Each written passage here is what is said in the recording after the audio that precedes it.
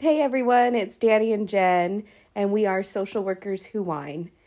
Today's topic is going to be about imposter syndrome. But before we do that, Jen is going to introduce our featured wine.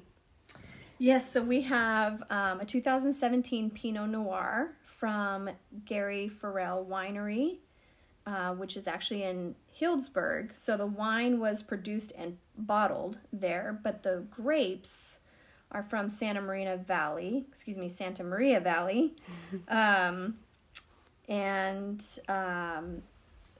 specifically at the Bien Nacido Vineyard, so near Santa Barbara and San Luis Obispo.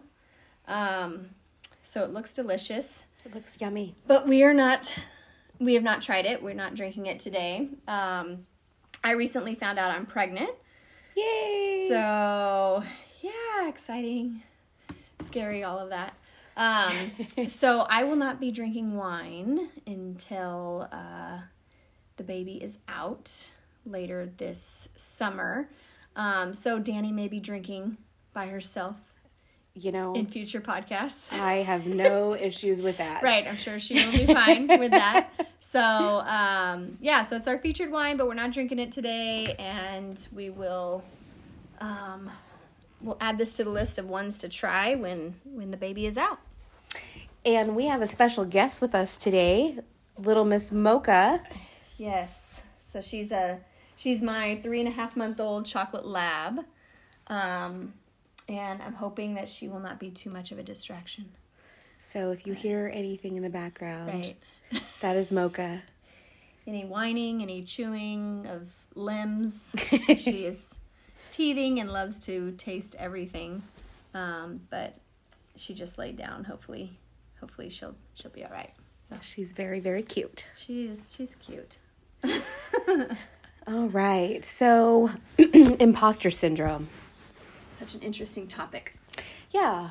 I'll just give a brief definition of what it is.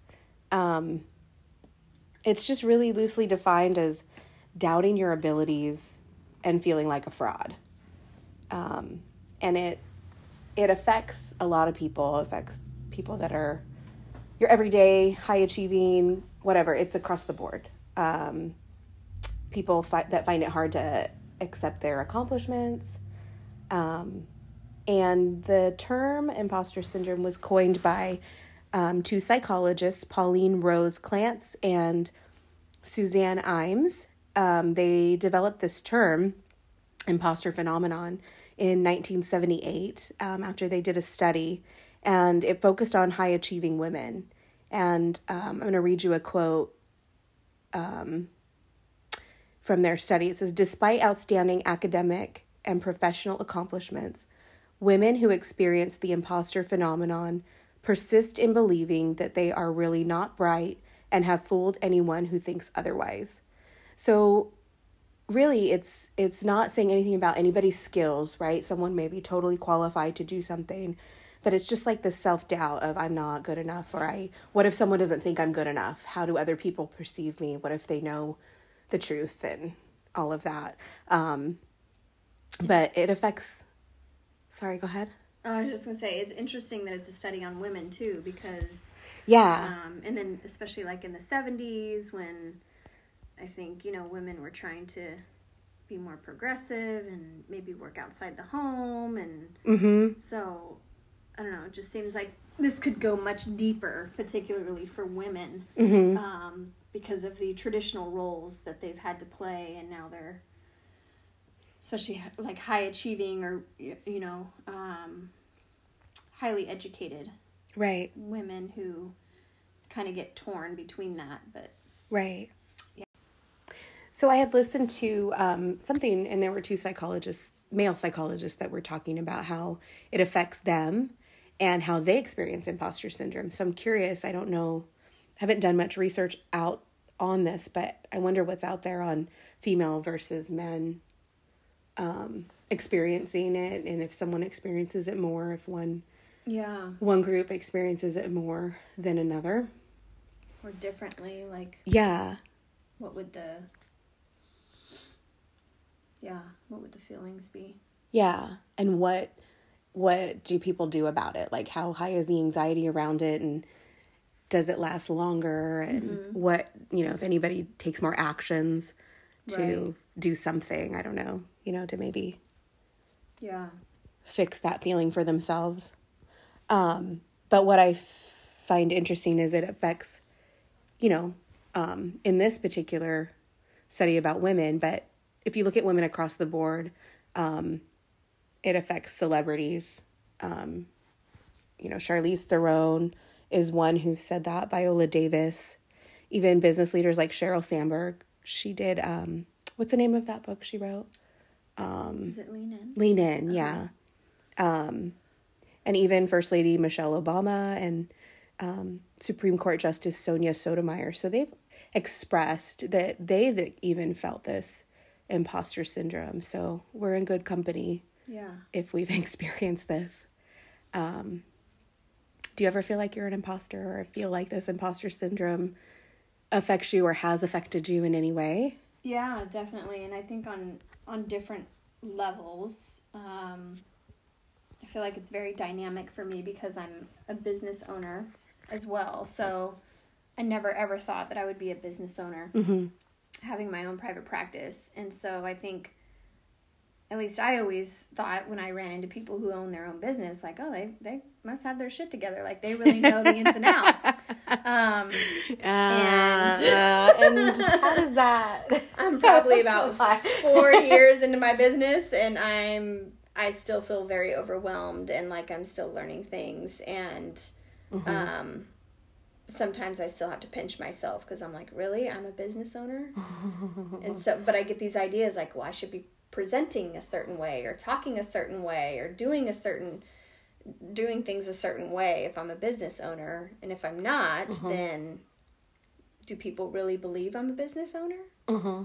So there's that. And then of course, like working with clients, and depending on the issue with the client, and I'm not somebody that could tell you technical terms of like theoretical frameworks, or describing certain things, like particularly with trauma. So when I'm talking to clients, I go in between like trying to sound really educated and knowledgeable and trained and all of this stuff. But also like, that's just not me. That's not your style. It's not my style to have like these technical terms stick. Right. But you're totally qualified to do the work. You've done all the training. You've gone to school. You know what you're talking about. And you know how to, help clients put those interventions in place. Yeah. But it sometimes if you don't, I don't know, if you can't like cite a certain person, or you can't cite a certain term, it just feels like, do they really believe me? Yeah. And you were saying earlier, before we started recording, that you've had clients that like that you're, down to earth and not using all the fancy therapy jargon. But then you also have clients that you said wanted to be educated. So they wanted these technical terms. Yeah. Yeah. I've had a few intakes where people are like, what's your theoretical framework? And I'm like, eclectic, there's a little like, no, but the reality is you pull in from a lot of different things. So, but some people want very specific things. Right. So then you're like, wait, do I know what I'm talking about? Yeah. Yeah. And I feel like also with those clients that want to be more, they want like an education kind of foundation, or, a therapy experience where they want to know the technical stuff. I'll feel this kind of imposter syndrome because my personality will almost like change with those clients. Like I present differently. I speak differently. My tone could be different. My speech could be slower, more like to the point and concise, right? And so it's also like, depending on the client, right, you kind of change a little bit. And so you can kind of get into this whole like, who am I? Yeah. Yeah. In the background of your mind while you're actually doing the work. Yeah. Yeah. Yeah. What about for you? Yeah, definitely. I feel that with my clients, for sure sometimes. Trauma is a big one, especially because we both do EMDR. Explaining what EMDR is and how, the brain gets unstuck from the trauma and, all the technical terms that can go along with that. And so many technical terms. Yeah. Or, if you're into, somatic, therapy and, the vagus nerve. I'm saying it wrong now. Like, all the stuff. I've never even heard of that. Should I know about that? It's if I know trauma? It's body work okay. that you have known about because you've studied it and you've read The Body Keeps Score. Right. Yes. See, this is real life imposter syndrome play. Because I probably said the term wrong. But yeah, like explaining that to someone or helping someone work through that, and you're like, oh my God, do I know what I'm talking about? Yeah. Right. Definitely with clients, when I became a supervisor, having to be a supervisor for a unit and not knowing all the nitty-gritty details of, the administration side, and, having to be confident to your team and saying, this is what's required. Right. This is why, I can do the legwork and the groundwork because I've been there, but then trying to bridge that gap and you're like, I don't know what the heck I'm talking about, but I know that my boss said I need to do this and my team needs to do that. So I need to tell them confidently. Right. It's a big learning curve. It's a big learning curve. And I guess the difference between imposter syndrome for me is I don't lack the confidence. I have the confidence. I know that I went to school. I know that I have the education. So I don't lack any confidence. It's just this doubt, if that makes sense. It's like separate in some ways. Because I can confidently say something and still internally not know if it's the right thing or if I'm doubting myself or something like that. Yeah. I've experienced it more lately since starting the doctorate program with... Yeah, that's new. We haven't talked about that, I don't think. We did it? I don't know. Well, I am in a doctorate program. We can talk now. Yeah, I don't think we did last time. On the subject is human sexuality or clinical sexology. And so stay tuned for topics on sex. Yay! So it's a program that is I'm going to Modern Sex Therapy Institute if anybody is interested in knowing where. It's a 2-year program, and you have your master's degree, and most everybody's licensed. There's a few people that are working on licensure, so they're working on their clinical hours, but they're practicing. Being a sex therapist and learning all about that. But within the program, everybody's a therapist. Everybody's doing the work, and just going back to get more education and learn and how to serve clients in a different kind of way. And I found myself with a little more of that imposter syndrome feeling, like everybody's got a social media account. Everybody's written books. It feels that way. This is not accurate, but people have written books and people are, being guest lecturers and doing all kinds of, what these big things. But the reality is that's their walk and that's not my walk. And it's okay to not, have written 3 books or 3 chapters in a book or a chapter in one book or something like that. Like that's not where I'm at yet or where I want to be just yet. Because my plate is full and I'm fine. But when you look at that and there's like a comparison thing, like, should I be there? Does that make me less of a therapist? Yeah. What does it mean if you're not? Yeah. Yeah. So having to do that, check in. And it's very easy to get caught up in that when you're surrounded by that. And I think everybody's feeling that way, but nobody's saying that they're feeling that way. Or they may say they feel that way, but then they're doing all these things to disprove it to themselves maybe. But I noticed that, or like various groups, consultation groups or social media groups that we have for ourselves to help us within this field. People are doing things and you go, am I on the right track? should I be doing more? Right. And it's like, when am I going to do more? Yeah. There's not enough time to do more. And is it helping me? Is it helping my clients? And is that really something that you want to do? Or are No. you caught up in Right. Right. what you think what you think you should be doing because this is what other people Right. with your degree or license in your field are doing? Right. It's that. And then it feels like I'm an imposter because I'm not doing Yeah. that. And it's like, okay, wait, no, you are fine. You are a supervisor. You're running a program. You're doing a private practice. You're getting your doctor. You're fine. Yeah. Chill out. It's almost like we try and qualify ourselves Mm-hmm. against other people. Yeah, and it's not... Like comparing. Yeah, and it's weird because it's not a competition, Mm-hmm. but it's like I at times will feel like it'll cross my mind being less than, like, I need to do that to be good at my job. I need to do that.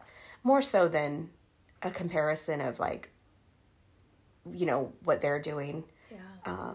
But just for me, like an internal thing, like, I just question, like, oh, should I be... No, it's okay. Right. They're not doing what I'm doing. I'm not... Everybody's got their own path. It's okay. Calm down. Yeah. Just a reality check. Yeah. But it's very easy to get down that road of, what am I doing? Right. So that's my experience with it. I don't know what the solution is aside from checking in with yourself and having those reality conversations of, like you were saying, is that what you want? Is that what you need? Right.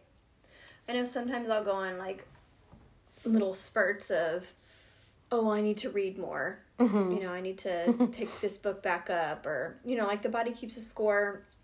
I talk about that book a lot to clients, and I reference it a lot, but I have not read the whole book. Yeah. I've read maybe a quarter of the book, and I've seen Bessel van der Kolk, his lecture. We've seen him in person at the psychotherapy conference, but I haven't like read the whole book. And so like I'll get these spurts like, oh, I need to read, but I'm like, I don't know about other people, but after working it, you know, every day, Monday through Friday, right, sometimes the last thing I want to do on my free time is pick up a clinical book. Right, because you know? it's draining, right? Because you're giving so much all the time. Right, and that's the space that we're constantly in. Correct, yeah. That we need to recharge and not use the downtime to recharge doing more research or something. You know, and the thing is that, you know, you've attended his lectures, you've been to his conferences, you've heard him give all of the stuff that's needed, you know. You understand it, you do the work. And I'm trained in EMDR, as you are. Yeah, totally. But still, there's so many books out there. There's so many, you know, books. people that are amazing that have done all this research, and I'm grateful for them. But I just can't read all the books. Right. I just can't read all the books because then I'm going to want to certify in all the things. Yeah. Which I already have a problem. It's dangerous for you. Yes. As you know. I have a problem. I want to do it all. And that's the thing that, you know, I think especially with the pandemic has taught me I cannot do all of it. Yeah. And it's okay to not do all of it. Anyways, that's a whole nother topic. Yeah. But yeah, I don't know. When you find yourself with the imposter syndrome stuff, what do you do to check yourself? Any tips for our listeners? Yeah, I don't know. I think I just I'll go back through my like work experience or education experience and just remind myself like, no, Jen, like you were saying, like, you're qualified. You're qualified. You've done the education. You've had the, you know, the groundwork experience. You've been in the trenches. You've, you know, done these different jobs. Right. And so I'll try and remind myself of that, or I will pick up a book a little bit, or go do some, you know, research, read some articles, or go on YouTube and watch an interview with a particular expert in the field. So I've watched Bessel again. I've reviewed different people. And we can call him Bessel because we met him. We met him. He was drinking a gin and tonic. I think he likes gin and tonics like I do, and so we're pretty much friends. Signed our butts. So I mean, we were just... He actually, I call him Bess, you know, for short. Oh, man. Lord. Yeah, so I know that was weird. Bessel. Mr. Vanderkolk. I think he'd be okay with Bessel. Yeah, I think he would be too. Yeah. Yeah. After a few gin and tonics, Bess would Be fine. Yeah. We could get him there. So, yeah, I don't know. That's kind of what I do. What do you do? Yeah, really checking in with myself. I've done a lot of self-talk lately. Especially so last weekend I had classes, so I had to check myself last weekend on it's okay to not know everything. That's not your specialty. You can make connections and make referrals to people. You don't have to know everything. There's no way. And if you do a little bit of everything, you're not going to be good at everything. So I have to talk to myself in that way. I've checked in with other people. I've had other people reach out to me recently, which has made me realize that they're not how they present to other people. They struggle too. They have self-doubt too. Other people in the field that have, contacted me to process things, kind of like, like you and I do, but so it's okay to go, oh, you know what? They've done a few chapters in a book and they've got, this lecture going on. They're going to be a guest speaker here and there, but they struggle with, oh my God, what topic am I going to have? Am I going to have a good topic? Am I going to know what to say? And just, what I find interesting is the burnout rate. If you continue to have this, allow this self-doubt. And allow this imposter syndrome to take over, you just start taking on stuff that you can't do or don't want to do to begin with. Yeah. Just to prove something to yourself and to others. Which is a place I don't want to be. I think the anxiety can pick up and you start just really, your thoughts can just spin. Yeah. Of you just kind of being so worried and right. And concerned that you don't know everything. And can you help your clients? And are you a good clinician? But yeah, I mean, people come into you, and you and I have had our own consults, and I think that alone just kind of reaffirms that you're a sound clinician. Right. Right? That right. you do know your stuff. Totally. And we don't always know all the answers to everything, and it's okay to consult. Yeah, and it actually, I think, if you can get to that point, it also, I think, helps release some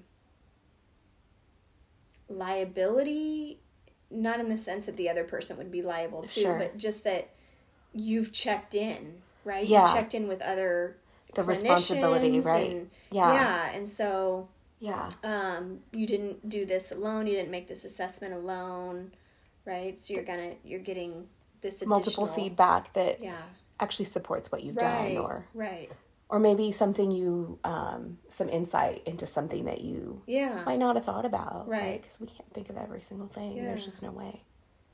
Yeah, definitely. Yeah. So the key takeaway is check in with yourself.